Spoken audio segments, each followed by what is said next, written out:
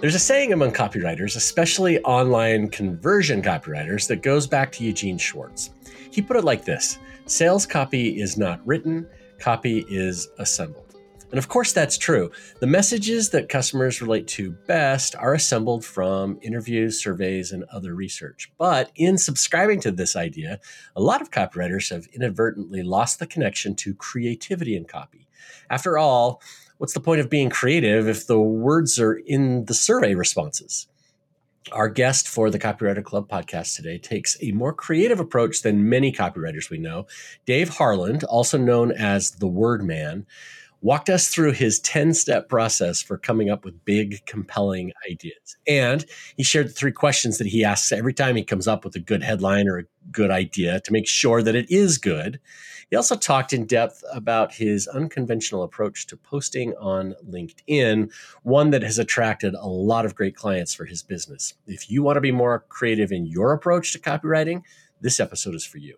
But before we get to the interview, this podcast is sponsored by the Copywriter Think Tank. That is our mastermind for copywriters, content writers, and other marketers who want to figure out the next thing in their businesses.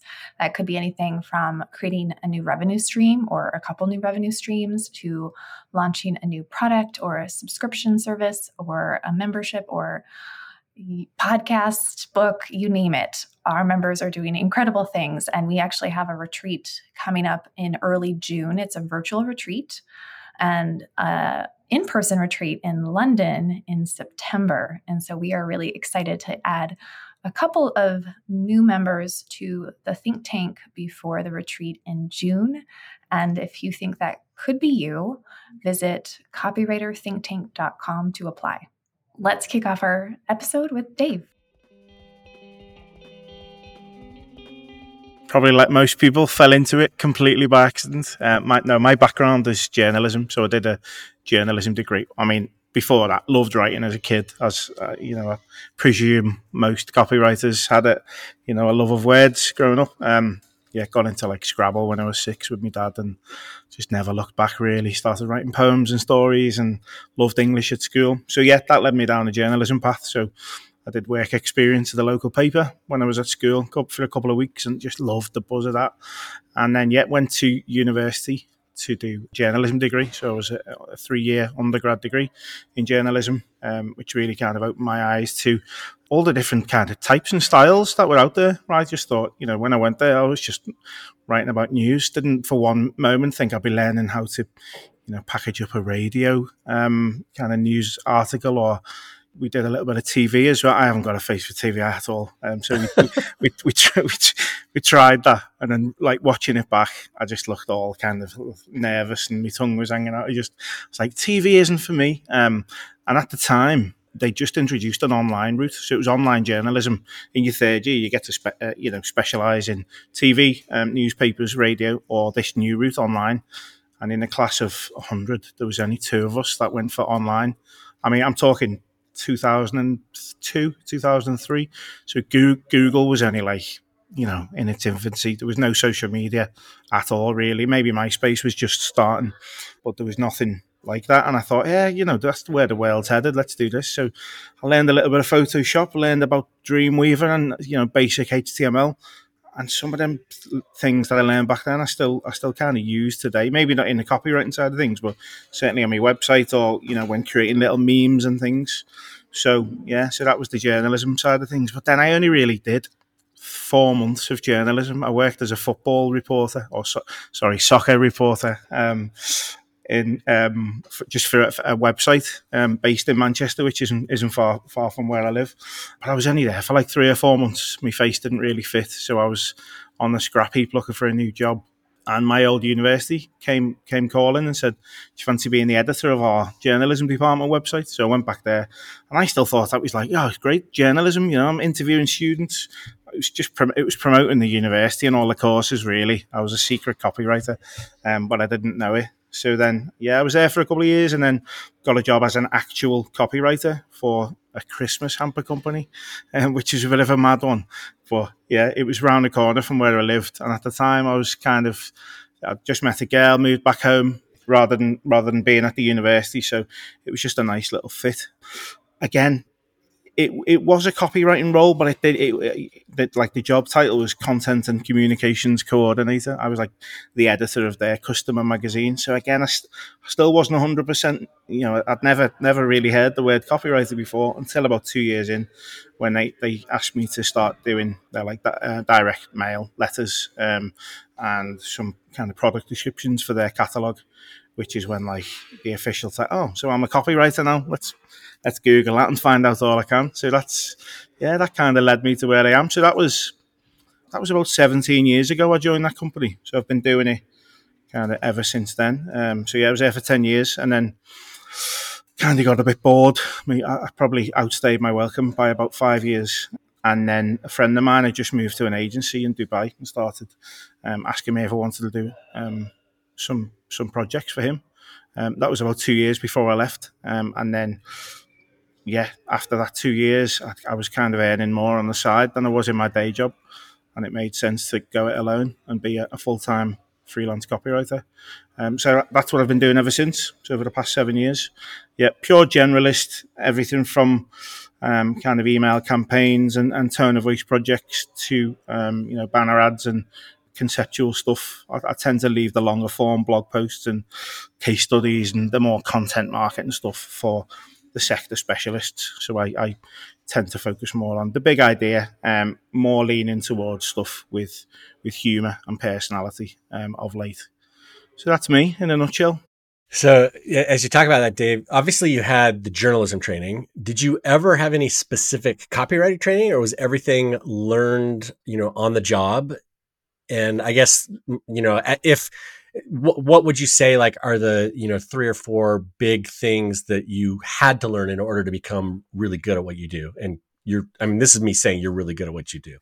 Oh, nice one. Because I'd find it hard to take compliments sometimes. When you're just kind of working on it and people say, "Oh, you're really good." I'm just like, "Oh, whatever." It's just, I've kind of just fell into this. I think it's probably because I haven't got, that kind of formal training. So training wise, when I was about 3 years into that job at the Christmas hamper company, they said, "Why don't you do some day courses just to learn some really kind of intense skills?" So I did a few one-day courses. There's a place called the IDM in London, Institute of Direct Digital Marketing. So they do some really good, I think it was just 1 or 2 day courses. One on how to write more powerful direct mail letters. Another one, how to write a really kind of impactful sales email. So I did about 3 or 4 of those, and they really gave me the foundation in most of the fundamental skills that I use today. So, put the reader first and the importance of benefits over features and the kind of the staples of which form the kind of basis of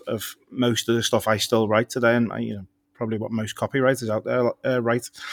So by doing them courses, it gave me the confidence to kind of see myself as a copywriter and not so much a kind of journalist anymore. So aside from that, nothing else. It was just kind of learning as I went. Did loads of testing at the company where we were at. So, we were testing email subject lines, and because it was a Christmas hamper company and orders were coming in all the time, you could see what was working and what wasn't. So we could really hone the copy on the fly, which is good. We never really got to do much testing on websites or anything like that. That functionality came after I'd left, but I'd have loved to kind of use that as well. So what helped you transition from your agency time to going freelance? You mentioned you had, I think, one project from one client, but what else helped you make that jump? Yeah, so I started off with one project for my friend's new agency, and that was, I think it was like an IT website, a 10-pager. I think I charged something like, it was really low. It's like, a couple of £100, which is like, I think I charged like 20 times that now for the equivalent of what I did. So it was just, for me, it was just like, wow, I can do it. I can earn money. I get paid like actual money. I'm not like waiting for the end of the month for my salary to drop in. I've just been paid from that. So I was like, how can I do more of that? So the agency themselves were sending me a little bit more work. It wasn't like by any means like regular stuff that I could really, sack my job off and go all in on that. But it opened my eyes to what was possible. So I thought, how how can I do a little bit more of this and not just relying on that agency? So I thought, right, I need to do two things. I need to kind of market myself. So I created this brand. So I branded myself the Word Man. Used the word specifically rather than copy, because I thought in the the early days I'll be targeting small businesses, many of whom will not have even heard the word copywriter. Somebody might have said, "Oh, your copy is rubbish. You need to speak to a copywriter." As most copywriters know, at one point or another, they've had an email in their inbox asking about trademarks and all of that type of stuff. So there's that confusion. So I made sure, right, let's kind of ground it in the word rather than copy. So that's what I did. And then I put a portfolio together of everything that I'd really written that I was kind of proud of from the job that I was at, from stuff that I did when I was a kid. So even like stories, some spec stuff, there's little Twitter contests and stuff where you come up with ideas for random brands or charities and stuff. So all of that I just kind of lumped on that website. And I spoke to a few SEO nerds as well that were at my previous company, who showed me how to start ranking number one for all the local searches for copywriters. So where I'm based, Liverpool copywriter, I've been number one since I set that up, really. And all the kind of local towns and stuff, I'm number one when people search for that. So I was hitting the kind of top of Google when any of those types of businesses was searching. And I made sure that the copy itself was just, it wasn't talking about strategic innovations or anything like that. It was just really down to earth stuff. Speaking to Bob, who runs a factory, who's been told you'll get more business if people understand what you do, because at the moment you're just waffling on your website. So I was speaking to Bob on my website, so when he landed there, everything kind of made sense to him, and I started getting inquiries through from local people as well. So I had the steady agency stuff coming from my friend in Dubai, which I worked with them probably for about 6 or 7 years. Don't do much stuff for them anymore, but I was doing stuff regularly for them for a while. And then just projects coming in from local people. So that was, like I said before, after about, I think it was less than 2 years. It was only like 9 months. 9 months after doing that first project, I set the website up, put my portfolio on there, started getting clients in, and was earning more on the side than I was in my day job. So I was just like, right, it's now or never. Let's go for it. So I handed me notice in, and that was 2016. So I've been doing it ever since. And what does a typical day look like for you today, Dave? Like, what kinds of projects are you working on? Clients that you're working with. I know you're still working with a lot of little guys, or is it bigger than that now? Not so much, no. It's probably 80% big brands or big brands through agencies, and then 20% the odd kind of smaller client. If it's a fun project, if they get in touch and say, we want to have a bit of a laugh with our advertising, or our stuff's a little bit boring, how can you turn the dial up in terms of that humour? So they're the more smaller businesses that I'll work with. But I'd say 4 out of 5 of them are bigger brands. So I'll work either directly with those businesses, who will find me. It could be through the socials. I do an email every Friday.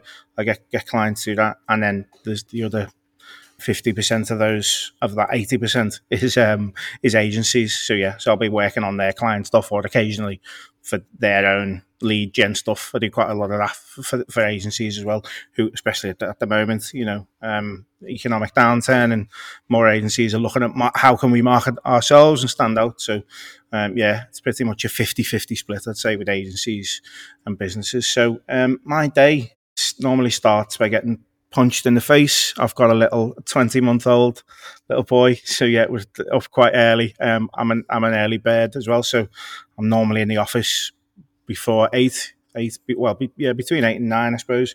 But getting not as early as it used to be. I used to be a proper early bird. It used to be like 6 a.m. starts before we had Jack, but now now they're few and far between. But just obviously it depends on what project I'm working on. But I tend to do about 3.5 days worth of client work a week. So actual writing, thinking, project stuff, and then the other day and a half I'll spend either promoting myself on social media, writing my own marketing email, or doing the other bits and bobs that come with running a freelance business, which nobody really understands unless they do it. All of the admin, replying to emails, putting proposals together,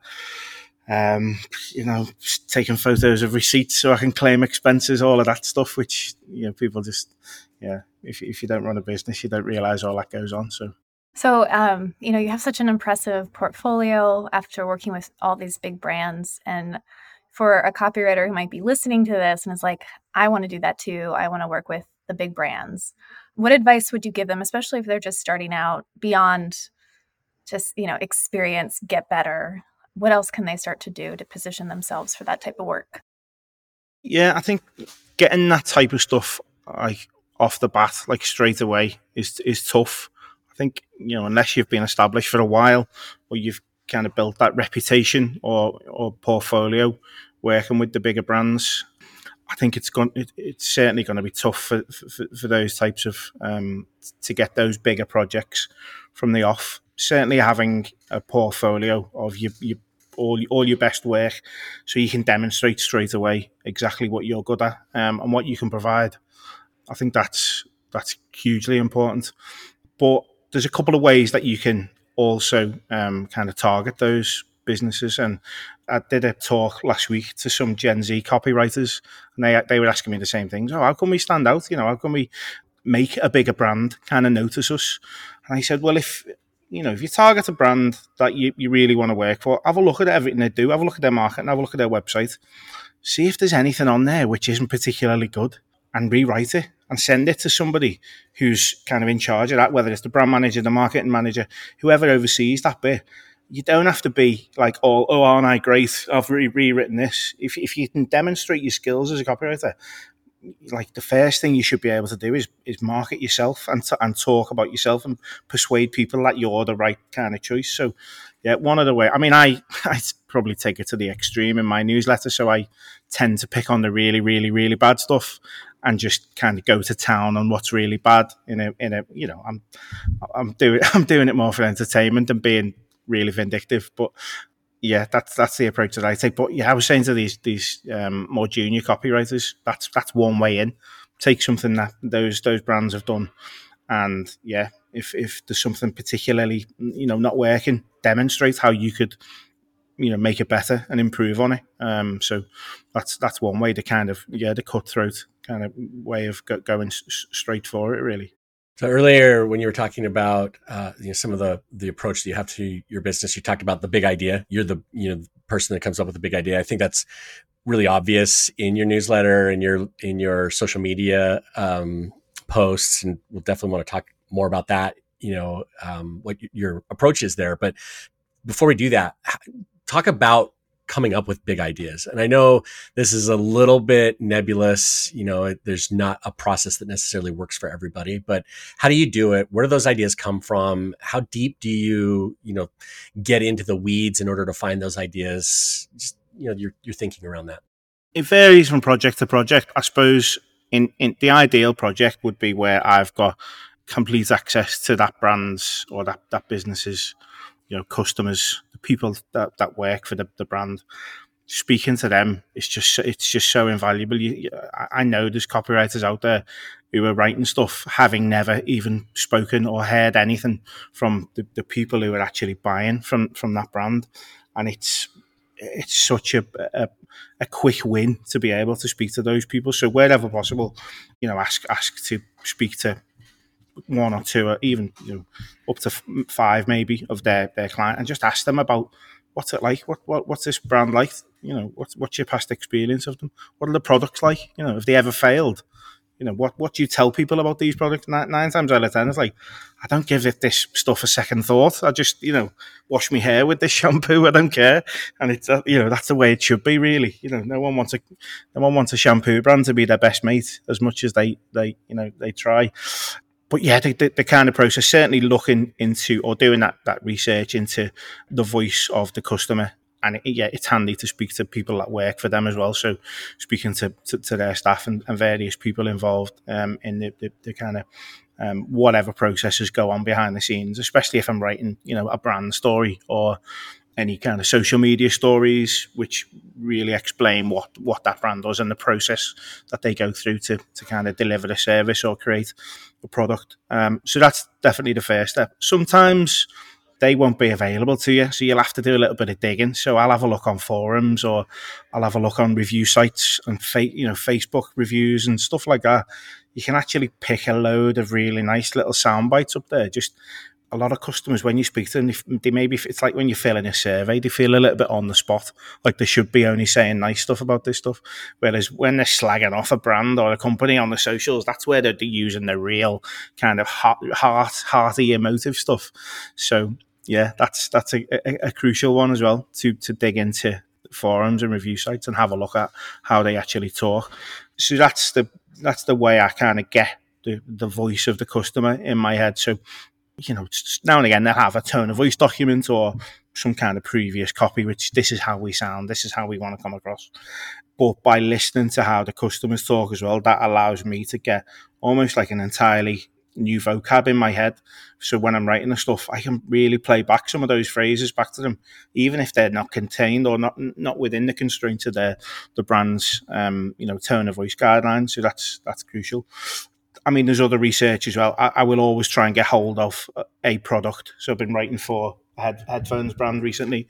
I've got the products. I've got 3 of their products. I've had a play around with them. You can feel, I think when you can feel something, and like the case for these headphones has got like a little velvet interior, you feel the quality. So when I'm describing them, like I wouldn't have been able to describe that without kind of having them in my hands and playing with them. So yeah, wherever possible, get hold of the product, which again, it's not always possible. If it's a big, if you're writing about super yachts or whatever, you're not going to get a free week on a super yacht, are you? You've just probably got to wing it. But yeah, if there's services or products, try and use the service, or at least get a demo of the service. So I'd say that's as far as the kind of research side of things should go, really. As long as you research the customers, the clients, as long as you know the product inside out, so you can get a feel for the benefits, the pitfalls, and how it's going to improve people's lives. And then the big idea, it's a hard one to articulate, because sometimes it can just kind of come from anywhere. What I tend to do is plow through all of that kind of the reading and the research stuff at the very start. So that's all in there.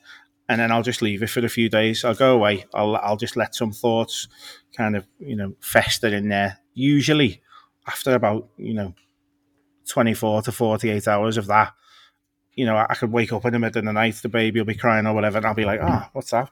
I'll get my phone out. There'll be a couple of headlining ideas, or even just a couple of angles, which I know this is like an angle into how I'm going to kind of build this big idea. And it might just be a couple of words.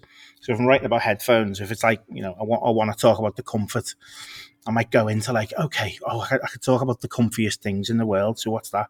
Okay, you've got like, what's the fluffiest things? Pillows, clouds, or like that. I'm in the middle of the night just going, jotting all of this stuff down. It might not come to anything. I might read it 2 days later and go, yeah, that was a load of what's the point? But usually there's something within those kind of really early, rough notes that will form the basis of an idea that I can kind of take to the next stage.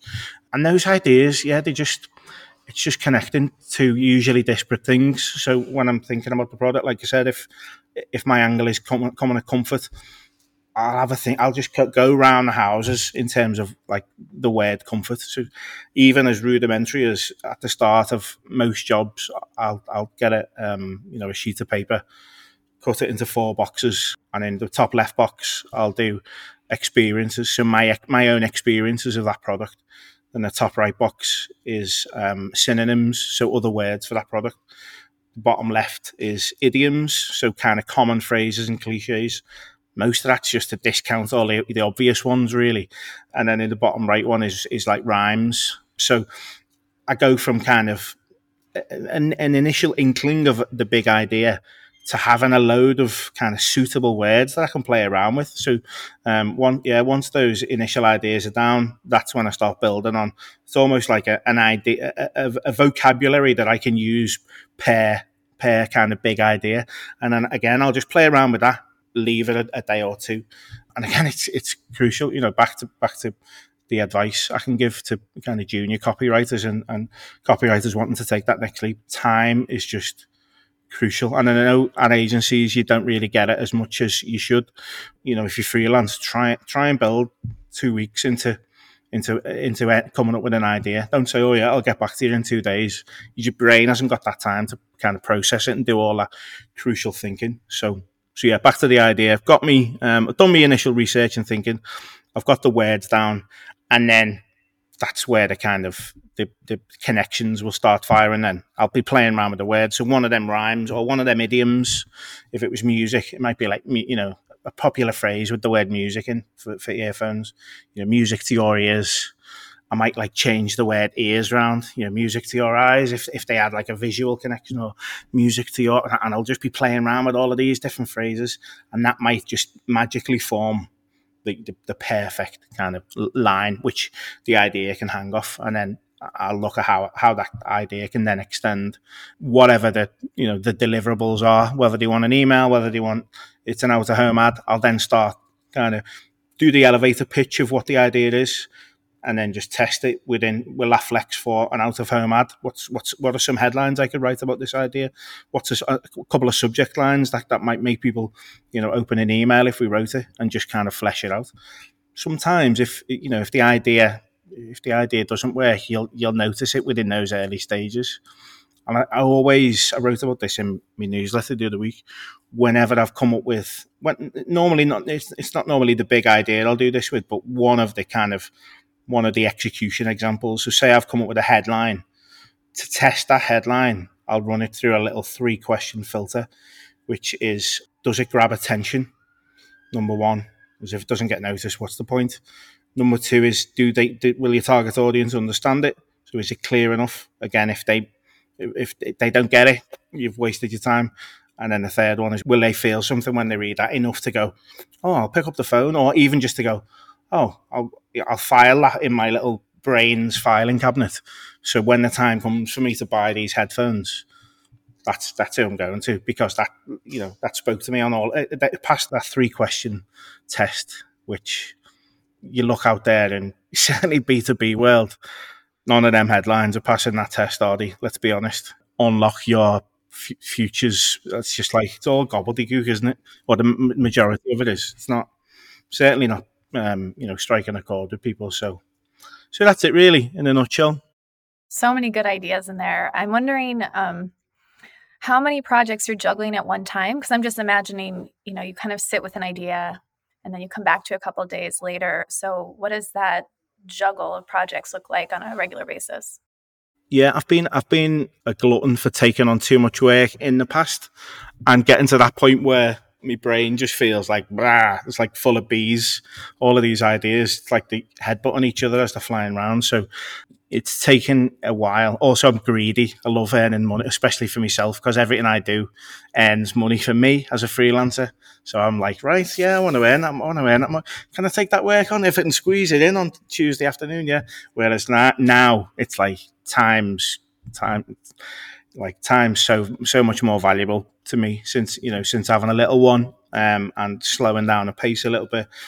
That said, I'm still probably working on maximum 3 projects at any one time. Yeah, so I'll be working on, like at the moment, I'm working on a big email automation kind of rewrite for one brand. I'm doing some tonal rewrites for a website for a cloud phone, these kind of office cloud phone company. And I'm also just starting a tone of voice project for a housing company. So they're the 3 ones I've got at the moment. So they're the ones that I'm allowing to ruminate around my head. Any more than that, like I said, it gets a bit messy and a bit hard to manage, especially if you push for time. All right, Rob, why don't you kick us off? You know the drill. I do know this drill. So there are a lot of things that I think are worth touching base on. Number one was just Dave's framework for coming up with big ideas. And we should probably encourage everybody to just kind of listen to that on a loop, maybe 3 or 4 times. I'll just quickly reiterate the different steps, because as he was talking about it, I started to bullet it out. I'm like, wow, there's actually, a lot of stuff going on here. So number one, he mentioned, looking at interviewing customers. Second, interviewing staff, founders, people who are involved with the company or the product itself. Number 3, digging into forums and reviews and trying to find the real emotive stuff, because that isn't always in surveys. It's in the places where people talk about things where the company's not involved. So Reddit kind of things. Number 4, getting your hands on the product to test and play with so that you can identify things that you wouldn't be able to see if you don't actually have it. 5 is do the reading. So reading through the briefing materials, anything that the client has provided, maybe previous marketing materials that have been done for the product or the service before. 6, just letting things sit for a couple of days. 7 is then kind of coming up with the ideas and the angles that just come from letting it marinate in your brain. And then 8 is you start mixing those up, the ideas, the words, the synonyms, looking for something that maybe comes out of that. Dave, then step 9 talked about the 4 boxes that he draws: experiences, synonyms, idioms, and rhymes, and just having that vocabulary of ideas to play with. Then he leaves it for a day or two again and really starts coming up with the ideas. So I think it's a really good framework for thinking through how you do it. It's no wonder that he said you should have at least 2 weeks to do it properly. Yeah, and there are a lot of steps in there. So I think maybe you need even more than that time-wise. I think just listening to him talk through the process and all the steps involved, and then just how you really do need to sit with it and how the ideas, pop into his head at 3 a.m., it just reminded me of how we do need to give ourselves time for these projects and how we need to give ourselves space. And I know that's what so many of us are missing right now. It's like we just feel like there's no space to actually be creative and to do the type of work we want to do. And so, we've talked to a writer recently who mentioned that he works on 100+ projects a month, and they're smaller projects.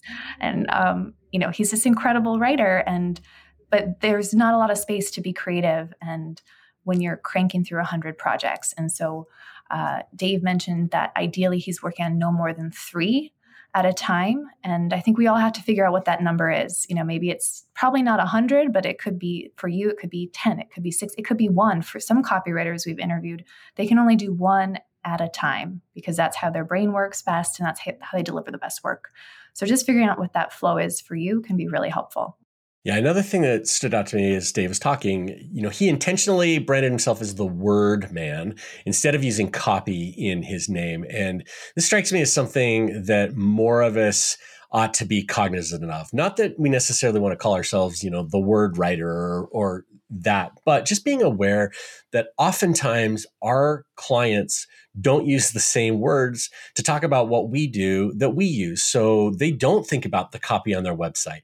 They might think about the words on their website, right? Or they don't think about top of funnel materials or bottom of funnel or even funnel. So there's all these words that we use, and we need to be really careful when we're talking about those, especially in marketing situations when we're trying to talk about the problems that we solve. We need to make sure that we're using the words that they use. So he did it in a really clever way, just as he was naming himself, but it's something more of us need to be doing in the ways that we talk to our clients. Yeah, which means you actually have to understand who your client is first and how they talk and their level of awareness of marketing.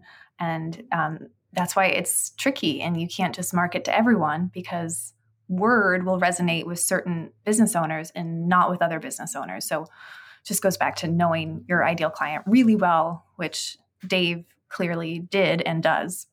He also mentioned his test that he runs his copy through and runs his messaging through, and the questions that he asks when he's running it through that test. Number 1, does it grab attention? Number 2, will your target audience understand it?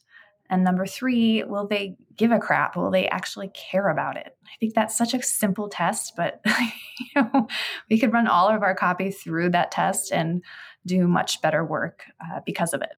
Yeah, this reminds me of something that David Ogilvy used to talk, or he wrote about it. He'd say something like the headline on an ad does 80% of the work because, of everybody who reads a headline, only 20% go on to read the body copy. And I've always thought that that's maybe not quite it. I think part of the problem is most headlines are so bad that this is the only part of the ad that gets read. And if headlines were better, more people would read more ads. And it's those three questions, the attention, understanding, and do I care, that I think help make headlines great.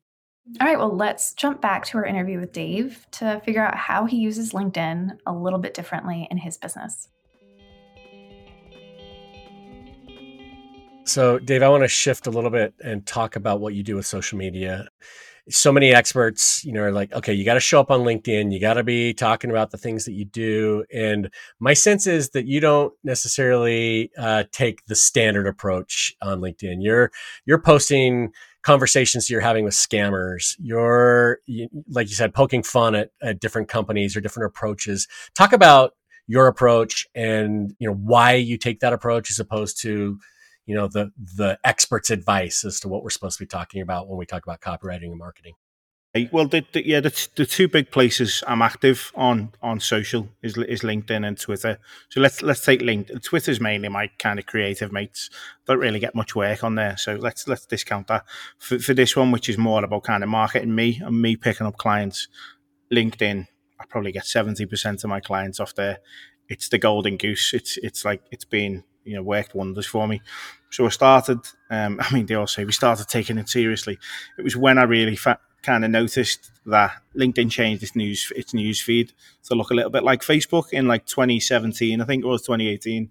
I was contracting at the time and had a little bit of downtime every Friday afternoon when everyone had clocked off, and I was still contracted to do half an hour, and there was no other work for me to do. So I was like, I'll just plan some posts for next week. So I did one post on there, which before I get onto that, at the time, I'd already noticed most people are just seeing this as an extension of their CV, not really marketing themselves. And any time they're talking about themselves or what they do, it's all, I'm delighted to announce we've just launched this new product, or, such and such happened to me today. Nobody on there really, that I was connected to anyway, was taking the proper marketing approach, having done the research and, knowing exactly who they're targeting. They certainly had no strategy, and the tactics they were employing was just all talking about themselves. There was nothing strategic about it. So straight away, I'd identify, like, if I'm smart here, I can stand out just by being everything that they're not. So what are they doing? So one, they're all talking about themselves. So I was going to make everything about the people I'm speaking to. So that began with like tips, advice. I was giving away everything I know about copywriting and journalism, I suppose, even to a small extent, giving all of that away for free. So I was doing little tips, little guides. No one was doing it at the time, so that kind of helped me stand out. But there was one post in particular, which was I did a post how to charge more for the same thing. And it was just, it was writing about sausage on toast. Did you get that? Did you get that in America? Sausage on toast? Sort of. Variations. Yeah. Yeah. So it was like you can buy it from, there's a van outside our office here, which does it. You can get one on a Friday morning, and it's like, a couple of pounds. So all I did was just 3 examples of kind of flowery writing. And to improve the product description of the sausage on toast, and you can charge more for it. So it was like sausage on toast, £1, and then 2 award-winning Lincolnshire sausages on sourdough toast, £3, and then the last one was like an advert for a really high-end like Harrods or someone. It was like 2 hand-reared, lovingly, but warm buttered toast, all of that type of stuff. And then at the end, I put a call to action. I put, if you want me to do this type of stuff for your products, give me a bell. And it just went nuts. Like, that was the first viral post I'd ever experienced. It was like overnight, kind of 1 million views. I had like, hundreds of people landing in my inbox on, oh, can you do this for our stuff? Our stuff, like, we don't know how to write about our stuff. Can you do that? And it wasn't even really copywriting. It was just using these kind of, flowery adjectives to describe stuff a little bit nicer. But the fact that it hit a few sweet spots, So it was really simple. So everyone got it. It was relatable. I wasn't talking about, IT tech here. I was talking about something that everyone can relate to. So like, sausage on toast on a Friday morning. It was transferable. So everyone could kind of see it straight away and either do it themselves for their business or get me to do it for them. So we had all of the kind of the nice things, and it was just really, it was really normal. I said about relatable as well. You see, certainly now, like we're in the world of AI chatbots and stuff, and everything's manufactured, and nothing's got that real kind of humanity to it anymore, or there's a lot less humanity. And me doing that post, it felt like it stood out because everything else was all about business and clients and work and products, and this was just about an everyday thing like having your breakfast. And I think that's what kind of worked for it. So that was the first time I started going, oh, well, I'm going to take this thing seriously. But it was only really, I'd say, at the start of lockdown where I like doubled down on doing the funny stuff. So I'd switch from being, copy with personality to like full on. This is like the funny, the silly, the daft.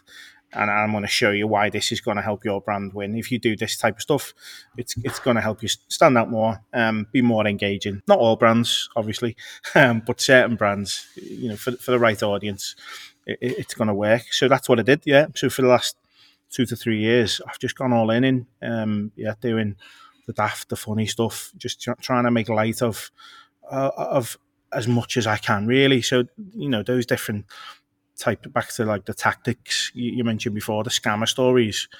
So that was I just saw that, like I mentioned before, about, if you see a bad bit of copy in the wild, approach the company, rewrite it for them, demonstrate what you do. When this scammer landed in, it was like, hi, Dave, such and such Bitcoin. I was like, let's just take the conversation down a weird little rabbit hole, just to see if I can come up with an idea on the fly. If anything, it's testing my ability to just think of scenarios, think of character names, just take it, wherever. I never ever plan them. It's just more like a little mental test to see if I can worm some kind of narrative out of this and turn it into a funny story. It doesn't always work out. Some of them they've bailed before I've even got to the silly stuff. But for a lot of them, yeah, they've turned out to like nice little, just weird little, almost like little vignettes, just like standalone stories. Yeah, straight away I thought, like, why not? I'll just start sticking these on LinkedIn, which again. People are just talking about the businesses. They're not putting stuff on there, which is like basically just the silliest stuff. And I'm talking like pure toilet humor. If you've read them, I make up ridiculous business names with acronyms, which when you spell them out, they're just rude words. I make up silly character names. This stuff should not really like belong on LinkedIn traditionally. If LinkedIn's seen as this big, traditional business platform. So when I started doing that, I was amazed that I was getting clients off the back of it saying, I've read that, I've shared it with everyone. Like, can you do that type of funny, daft stuff for us? We really need that type of humour in what we do. So I was like, yeah, sound. So I've got clients off the back of it. And again, like, there'll be people, there's always 3 or 4. I published one this morning, actually. No one said this today yet, but there's normally 3 or 4 saying, I don't know where you find the time. Like, how have you got the time for this? And I always reply, I've always got time for business development. This isn't just me having a laugh. This is me practicing writing. It's putting stuff on the socials to market my business, and it's bringing in client work. It's the furthest from me kind of just messing around than it could be. So, yeah, that's normally when the penny drops for them, when they realise, I'm not just doing this for a laugh. It's kind of all part of the strategy, and it has been since I switched to this full-on, all guns blazing, silly, daft, funny side. You're not doing it for a laugh, but it makes us laugh as viewers looking at it. So I got a couple of questions about it. First of all, I do want to, you mentioned AI. So we definitely want to ask you about your opinions on AI. The other, I sent you a LinkedIn request so we can be friends on LinkedIn, and it's pending. So whenever you can accept that, I just want to make sure, we get that connection. And then third, the question is, you shared what you've been doing on LinkedIn and how it's worked for you. And I think that's really helpful. I guess if you could offer me advice or someone listening who It's like, okay, I want to use LinkedIn in this same way. I want to be funny and kind of like my silly self, and I want to get business off of it. What do you feel like is working today that could help them? Or is it just doing everything you just told us? It's still working and we should just focus on that. Yeah, I've just accepted your LinkedIn, by the way. I've got Thank you. I've got my screen open. Glad we made that happen. Thank you. There you go. The connections happening live. I mean, the first thing I'd say is don't just rush into it and start telling jokes and being just this daft, silly self if it doesn't come naturally to you, because there's people out there who just they haven't got that funny bone, and forcing funny is the last thing they should be doing. Being themselves, I think they should do more of, especially the one man bands, the freelancers out there, and people looking to build their own. I hate the phrase personal brand, but people looking to kind of build that stuff out. I think showing the real you is a good way to do that. Not necessarily just being all laughy and jokey and nice, silly, whatever. Mine is kind of I grew up like working class family, north of England. Everything was just relentless, piss taking of each other growing up. All my mates, even now, like when you haven't seen each other for a few weeks, it's just constant, ribbing each other. It's just kind of ingrained in how I've always been growing up. I was always, big fan of comedy and stuff. So I haven't just got to this stage in my career and thought, okay, let's just turn up this, get a joke book and throw it out there. It's been kind of a natural progression for me. So yeah, real one, I'd say don't just jump into that.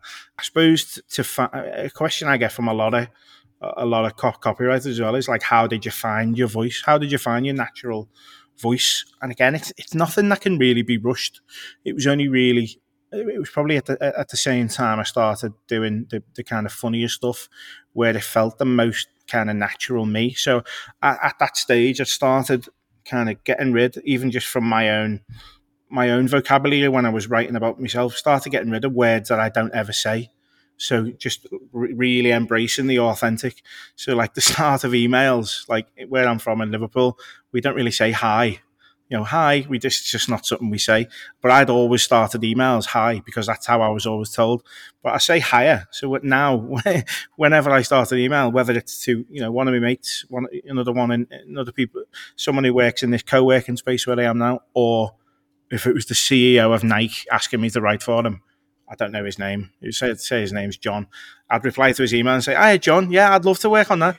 Cheers." At the end, I wouldn't put many, kind regards or many thanks. Just wouldn't. Just not best. Best. Yeah, I'm waiting for somebody to end an email. Worst. Yeah, exactly.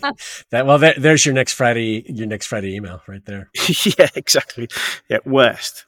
So that was a conscious thing I did. So embracing my own dialect, if you like, and really leaning into that in how I speak. Not to the point where I'm kind of just forcing stuff in, but just to the point where, even like rather than saying like good, I'll say sound. That's what we say here. Oh, sound, nice one. Rather than thanks, I'll say, oh, nice one. So I'll drop that type of stuff within my my own marketing. So when people are reading that, especially if they've heard me speak or they've met me, if they see me doing that in my marketing, they can almost hear my voice saying those words. And again, it just builds that trust. It builds that, oh, this is the real them. They're not putting on a front. And I think if you can do that, you can break down so many barriers. So yeah, number one is probably, I don't know why I'm numbering these, but really embrace your kind of authentic self. And then with regards to kind of trying the funnier stuff, it's all down to testing, really. It's like speaking to Eddie Schlainer the other week, actually, one of my absolute copywriting idols, and like I'm buzzing to say he's a friend of mine now. But we were talking about like comedians. It's like, I've just signed up to do a talk actually in October. And I was like, I'm going to practice it. He's like, make sure you do your practice. Like you want to know it like off by heart. So like you can just riff it. He said, it's like, what's his name? Jerry Seinfeld. People always say to him, he's so natural. Like, how'd you come up with all that stuff? And he's like, I practiced everything. That's not just me making stuff up on the spot. I've covered every single base. It's all kind of learned. So as much as you can put that practice in, You know, we're not certainly. I'm not no comedian, but the people trying funny stuff on on the socials to try and promote their business. They're not comedians, but it's certainly a place where you can test the stuff that isn't in your kind of natural ballpark of marketing. So it could be anything from just telling stories with a few little funny twists in them. It could be anecdotes about something that's happened that week within your business, or something funny. A lot of the stories I'll start with like a quote, so something weird or strange. If you've overheard a conversation or someone said something to you that makes your ears prick up, it's probably going to make somebody else's ears prick up. But when you read that, one of me, yeah, I think it is my favourite ever story I'd put on LinkedIn was just the time that my mum said, she looked at me dead in the eyes and said, "David, your face is going to explode."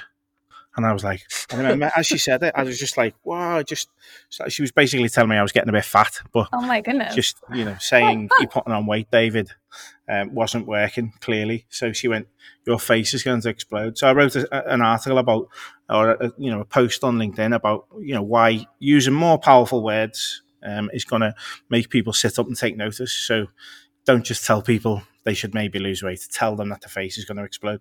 So just use something that my mum said as the basis of, or as the intro for a story, and then kind of wormed, the thinly veiled copywriting moral at the end, like a really, working class Aesop's fable. And then, just that's kind of one way to, or one angle you can come in at. So funny stuff that you've kind of noticed and people have said. Parody is a good one as well. So stuff, I do quite a lot of parody, so you'll see stuff, especially on LinkedIn's right for people that's taking themselves so seriously. It's like, for me, it feels like there's a very like tiny community of people who are just like looking at the growth hackers and all the people sticking carousels on now about how to 100x your productivity when you do X, Y, Z. And it's like, we've only got so much time in a day. I ain't sitting through a 100 slide carousel to find out how to 100x my productivity. Absolutely no chance. So I'll parody that type of stuff. I'll like do it, like a ridiculous, the anti version of that. So there was a quote years ago, which again another story that I did, which got me business. You've probably seen this quote, but somebody had posted it on LinkedIn, and it was, I can't remember the exact wording of it, but it was, every time I get to the end of a rep at the gym, or every time you get to the end of a set at the gym, push yourself to do one more. So that was the quote. It's all about just like, having finding that extra bit of fire in your belly, I suppose. That's what they were trying to get at. So I parodied that, but I said, whenever you get to the end of the set at your gym, when you can do no more, do 9 more. So took it to the extreme, but then I started getting into how this kind of overtook my life. So every morning, rather than just having one piece of toast, I was having to eat the whole loaf. I was leaving the house with 9 t-shirts on. I started 9 timing my girlfriend. Just took it to a mad kind of parody level. And then at the end, like bringing it back to reality, it was, don't try and do too much. The more you take on, the harder it is to cope. And same in your marketing messages. If you throw 10 marketing messages in an email, people are just like, can't get it. So go real single-minded. So yeah, there's always that. You've always got to bring it back to whatever you do. I think if you're just writing funny stuff with no link to what you do, it's like, where's the punchline? What's the point of it? It has to have some link. Not always kind of directly. The scammer stories, they've got no link back to I put a call to action at the end saying, if you want more scammer stories or silly stuff like this, get my Friday email. But when they get that email, there's more stuff in there about what I do, copywriting, blah, blah, blah. And then further down the line, I'll have a course, a book, posters, something to sell to earn me a little bit of passive income. So I'm not always sat in this chair. I can earn a little bit of dough while I'm feeding the baby on a weekend. So there are a few ways. Just test stuff out. If something bombs, or as long as you're not insulting anyone or writing something really crass that could put your potential, customers or target market off. If you're confident that the people you're targeting can cope with it, go for it. And if people don't like it, Are they meant to be your client, your customer anyway? If they don't like your authentic voice telling jokes which you think are suitable for your target audience, I get loads of unsubscribes. They're like, that Friday email's not for me. Few too many swear words in that one, or it's just a little bit close to the bone with that. And they're gone. And that's great because it means I haven't had to waste time on a phone call with them in 2 weeks' time when they say, can you write these blog posts about this really techie thing? And I'm like, clearly we're not meant to be, are we? So that's a few ideas anyway. Good stuff. I'm going to steal Kira's question because she wanted to ask about AI. Tell us about your thoughts around artificial intelligence, how it might impact the work that you do and maybe the marketing world around us. I mean, clearly it's my mortal enemy, and I think that the robots should be stopped before they do any more damage.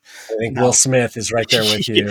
Yeah, it's more Terminator 2 for me. Cyberdyne systems where the robots take over, and it's just like, we've gone a little bit too far here. These are starting to think now, like, or the Matrix. It's crossed between about 6 different films. So yeah, I mean, at the moment, like taking the piss out of the robots. I'm writing stuff which is just really just poking fun at them. Really, there's certainly a lot of copywriters, more so the content writers, so people doing the longer form stuff, who are a little bit worried at the moment that these things are going to take their jobs.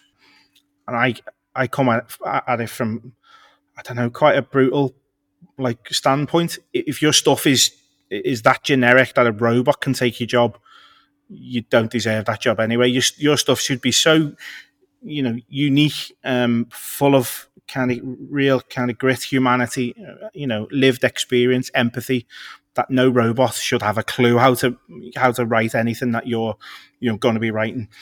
That said, from a kind of content marketing side of things, where you got these longer posts, which blog posts, for instance, if businesses aren't really that bothered about having this lovely crafted prose in their exact tone of voice, if they're just looking for SEO stuff which kind of explains things, demonstrates a little bit of their experience, okay, it's going to be really generic.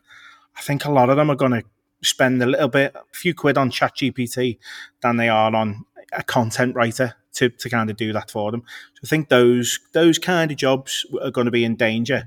But I think more so the reality is more so it's gonna be more like I think it's gonna replace Google almost. So when our first port of call, especially when we're doing research and stuff, you go on Google, don't you? You type in what do I need to learn more about to write this article or to understand this product. Whereas Google will spit back 10 things, and you'll probably spend half an hour going, "Oh, that's rubbish. Oh, what's that? Oh, that's a business listing. What's that? ChatGPT will probably give you the most or the best syndicated kind of best answer that you want, which is going to give you an overview, especially on stuff you don't really understand about. So you might go on. I could, these headphones have got active noise cancellation. If the brand themselves weren't giving me any information on that, I'd probably be better off going to ChatGPT and saying, how does active noise cancellation work, than I am typing that into Google and having to sift through 20 different, websites. It's probably going to give me that rudimentary, real basic information that I need in as kind of plain a way as possible. But as a writer, that's probably the extent I'd use it for, at the moment anyway, for my research. In terms of the more creative stuff, I think it's going to be, again, useful to get past blank pages and a nice little thought starter for when you're completely stuck for ideas. We all have those days, don't we? Where it's like, it's just not flowing now, or I just can't think of the angle. Just typing in, give me 8 ideas for what, X, Y, Z. It might just spark one little idea. So I think, again, I'm taking a piss out of it. I will poke fun at the robots all day because they lack empathy, they lack that lived experience. But just as a little way of getting past the blank page, they're going to be slightly better than Google at providing that, I think, because they just, you go to Google, too much choice is a bad thing, isn't it? ChatGPT, it spits it back in 300 words. It's like, oh yeah, not actually a bad idea. Although there's one really smart brand strategist called Tom Roach on LinkedIn. He wrote that his team within his agency, whenever they get a new brief, they get the agency team, the creatives, to come up with different ideas and angles, and then they type the exact brief into ChatGPT, and whatever ChatGPT spits back if the agency staff have come up with the same idea, they discount it immediately because they see if the robots are coming up with this stuff, it needs to be a lot better than that. So they're using it as almost as an anti-creative tool to discount the most common stuff. But yeah, I think that kind of sums it up. It's obviously the root of all future evils, but I think it's going to be a nice little, personal assistant, especially for people. Like I called it, someone picked me up on it actually. I called it a tool for the underskilled and overwhelmed. So it's for people who, they haven't done the kind of 17 years of experience that I've kind of done. They haven't got the hours in the bank. They haven't done the day courses and the degrees, and they don't know the long way around. They've probably got 2 or 3 or 4 years experience learning as they go. I think it's going to be hugely helpful for those type of people to get past that I haven't got an idea. Whereas I think the people who've been doing it for years and, those at the top of the game and who've been working at agencies, they know that, it's back to me drawing me 4 boxes on the page. That's my ChatGPT, like the old school way, coming up with them words. So I think if people have got, those little techniques that will help them get past the blank page, I don't think they'll find much use with the AI tech. Anyway, what about you? What do you think about it? Well, we created a whole podcast where we talk about it, a new podcast, just so we can talk about it nonstop because we can't stop talking about it.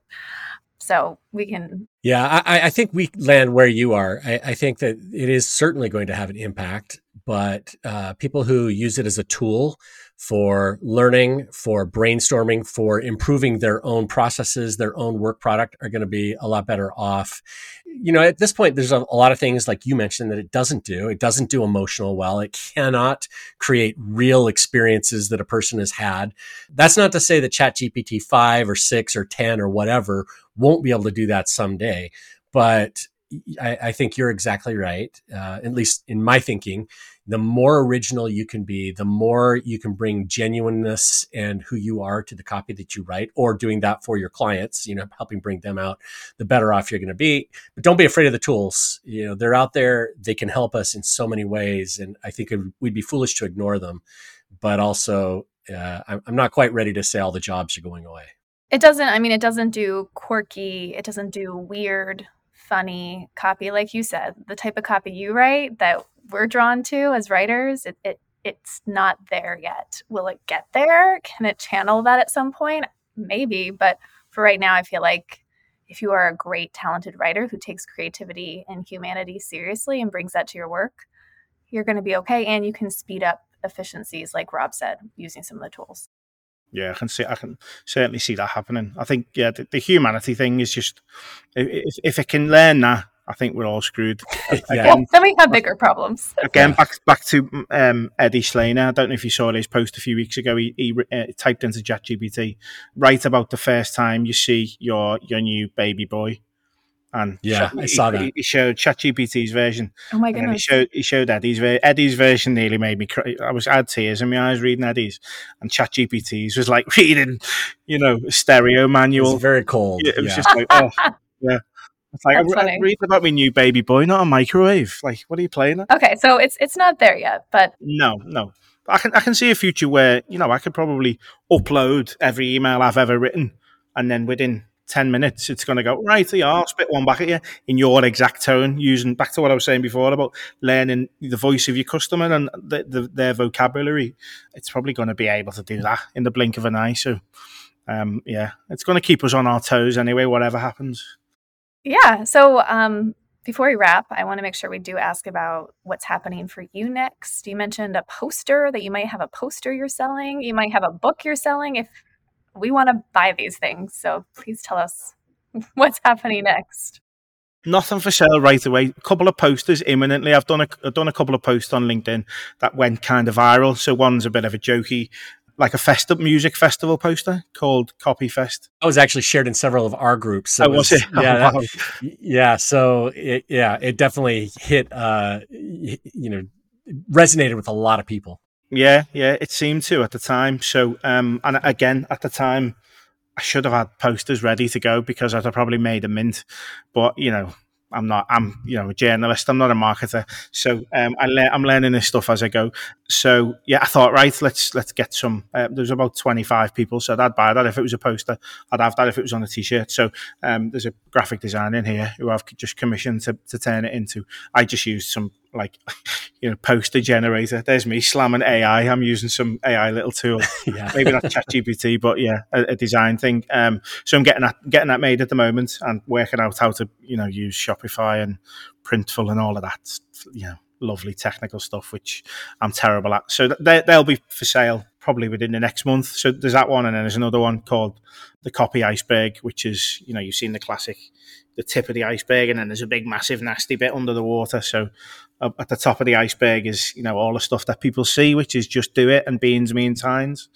Whereas underneath the Copy Iceberg is how long will it take you to write 10,000 words, and what's another word for this, Dave? And all the kind of day-to-day rudimentary stuff, which I know is going to be, at the time, I think I published that last year, but at the time, there was loads of copywriters going, I'd have that as a poster. So, yeah, starting small, 2 little posters, see how they go. But then longer term, I'm working on a course at the moment, how to write funny copy, which is going to be out hopefully in the autumn. And then a book will probably follow that. I'm doing the course first. I've got a couple in mind. Got one to do with the scammer stories, another one around my illustrious Uncle Tony, who he plays the lead part in many of my stories on social media. He's mentioned quite a few times in your newsletter as well. Yeah, more so when I'm debunking the truisms from the likes of Mr. Vaynerchuk, Mr. Sinek, formerly Mr. Oleg Vishnopolsky, all the LinkedIn celebrities who seem to put these vacuous truisms out on the daily. So Tony debunks all of that type of stuff. So yeah, a few little things in the pipeline, and I'm also working on another little project to open a copywriting agency as well with another one of my pals. So in its very early infant stage at the moment, which is hopefully gonna make the whole process a lot easier for the smaller businesses who, at the start, I said they're just alienated by they land on a copywriting website, a copywriting agency, or they search for that type of stuff. And I think everything feels, or a lot of the time, it feels quite daunting. And I've got to fill in these briefs, and what's the tone of voice being? I don't know what a call to action is, and all of that type of stuff.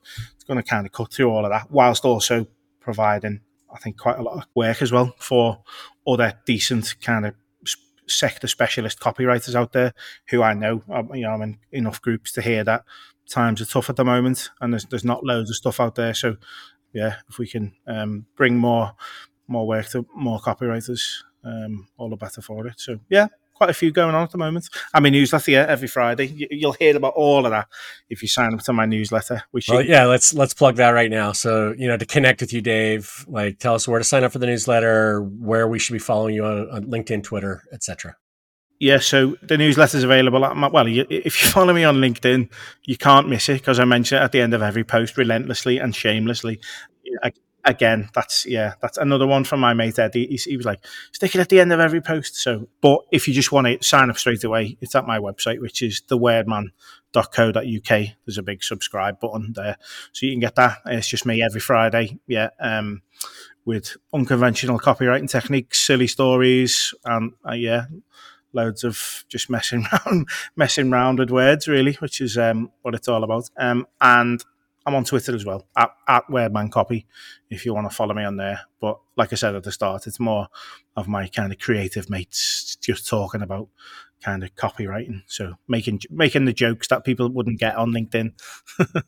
Yeah. Well, Dave, this has been great. Just a view into your creative process and, how you've run your business. So thank you so much for sharing so much about what you do. And we really appreciate you taking the time. Yeah. Thank you. Yeah. Nice one. My pleasure. Yeah. I've enjoyed it. It's been good. I've been, I was buzzing when you invited me on. I've been a fan of the podcast for a while. Oh, that's so nice. Yeah, we'll make a few more of our listeners fans of you and nice your newsletter. So, cheers. That's the end of our interview with Dave Harland. Kira, is there anything else from the second half of this interview that you want to talk about? We'll touch on language. We talk a lot about brand voice and personality and sounding like who you are, helping your clients do that. And so we talked to Dave about that, and I just really appreciated how he used examples of words he would never say, and just kind of how in language that we would never use, and even signing off from an email and signing off as, best. Right. Yeah, worst. I wish I could do Dave's accent. Worst. Right. Yeah. Or like warm regards, just things that we use and say in our language and we assume it's just normal. But it's like, I would never actually say that in person. So why am I saying that? And so that conversation, even though I know that and I feel I specialize in brand voice, it was just a really powerful reminder that I should really listen to my own voice and then also pull that out of my clients. If they don't use that word or that phrase, and make sure I cut that out of their copy too. Just the importance of that. Yeah, I was playing around with ChatGPT, writing some emails the other day, and the very first line of the email was, "I hope this email finds you well," which is the most overused. The reason ChatGPT comes up with it is because it's been said millions of times. Yeah, it's a great example. Something that we all do way too much. Dave also talked about his approach to LinkedIn and social media in general, and there are a couple of things that he talked.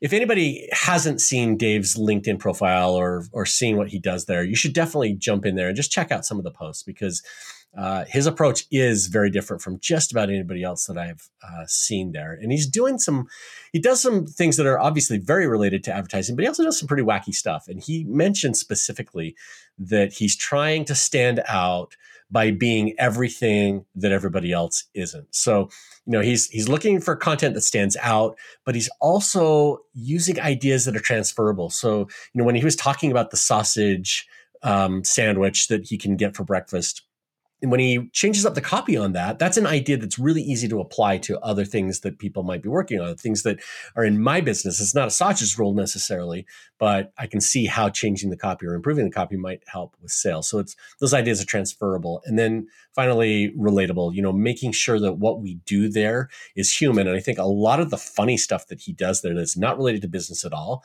makes him seem more human, more real, the kind of person that you wouldn't mind sitting down across the table and sharing a drink with or lunch with. And people like working with people that they like. It's that simple. And so when we're looking for content that attracts clients to us, those are the kinds of things we want to be doing. Yes. And I'm now friends with him on LinkedIn. Oh, it's not called friends. We're connected. Connections. We're connected on LinkedIn. So thank you, Dave, for the connection. So now I get to watch him close up and learn from him, because I would like to show up in a similar way on LinkedIn. Not doing the same things. That's all for Dave. But I think trying to be funny. I'll try to be funny like Dave. That's what I want to do. That's my goal. So Dave also mentioned that he considers AI his mortal enemy, which I know he's having some fun with it. Obviously, the tools are there to help us be more creative, and we can use them that way. And hopefully we don't all end up as Detective Spooner from iRobot and have, the robot army trying to knock us all off. Well, we want to thank Dave for joining us on the podcast to talk about how he's grown his business and how he's created a prominent brand voice in the copywriting industry. If you want to connect with him, and you definitely should, you can join his newsletter and connect with him on LinkedIn. We'll link to his links in the show notes so you can become buddies with Dave. Before we wrap, we are hosting a free AI copywriting 5-day challenge that I guess Dave may not want to be a part of, or maybe he'll jump in with us. But it's completely free, and it's a great way for all of us to come together and experiment with ChatGPT in creative new ways, so we can figure out how it works, how it can work for us, so we can have more space for that creativity that Dave talked about today. And we can also provide more value with our clients, so it's a no-brainer decision to work with us. If you want to join in with us, we kick off April 26th, and you can sign up for the free challenge at thecopywriterclub.com/AI challenge. Yes, and if AI is your thing, you can also check out our new podcast called AI for Creative Entrepreneurs, and that's at aiforcreativeentrepreneurs.com. That's the end of this episode of the Copywriter Club podcast. If you like what you heard, please visit Apple Podcasts or wherever else you listen to podcasts and leave a review of the show. The intro music was composed by copywriter and songwriter Addison Rice. The outro was composed by copywriter and songwriter David Muntner. Thanks for listening. We'll see you next week. Copywriters coming together to help the world write better copy and make more money. Kira and Rob's Copywriters Club can make you lots of money.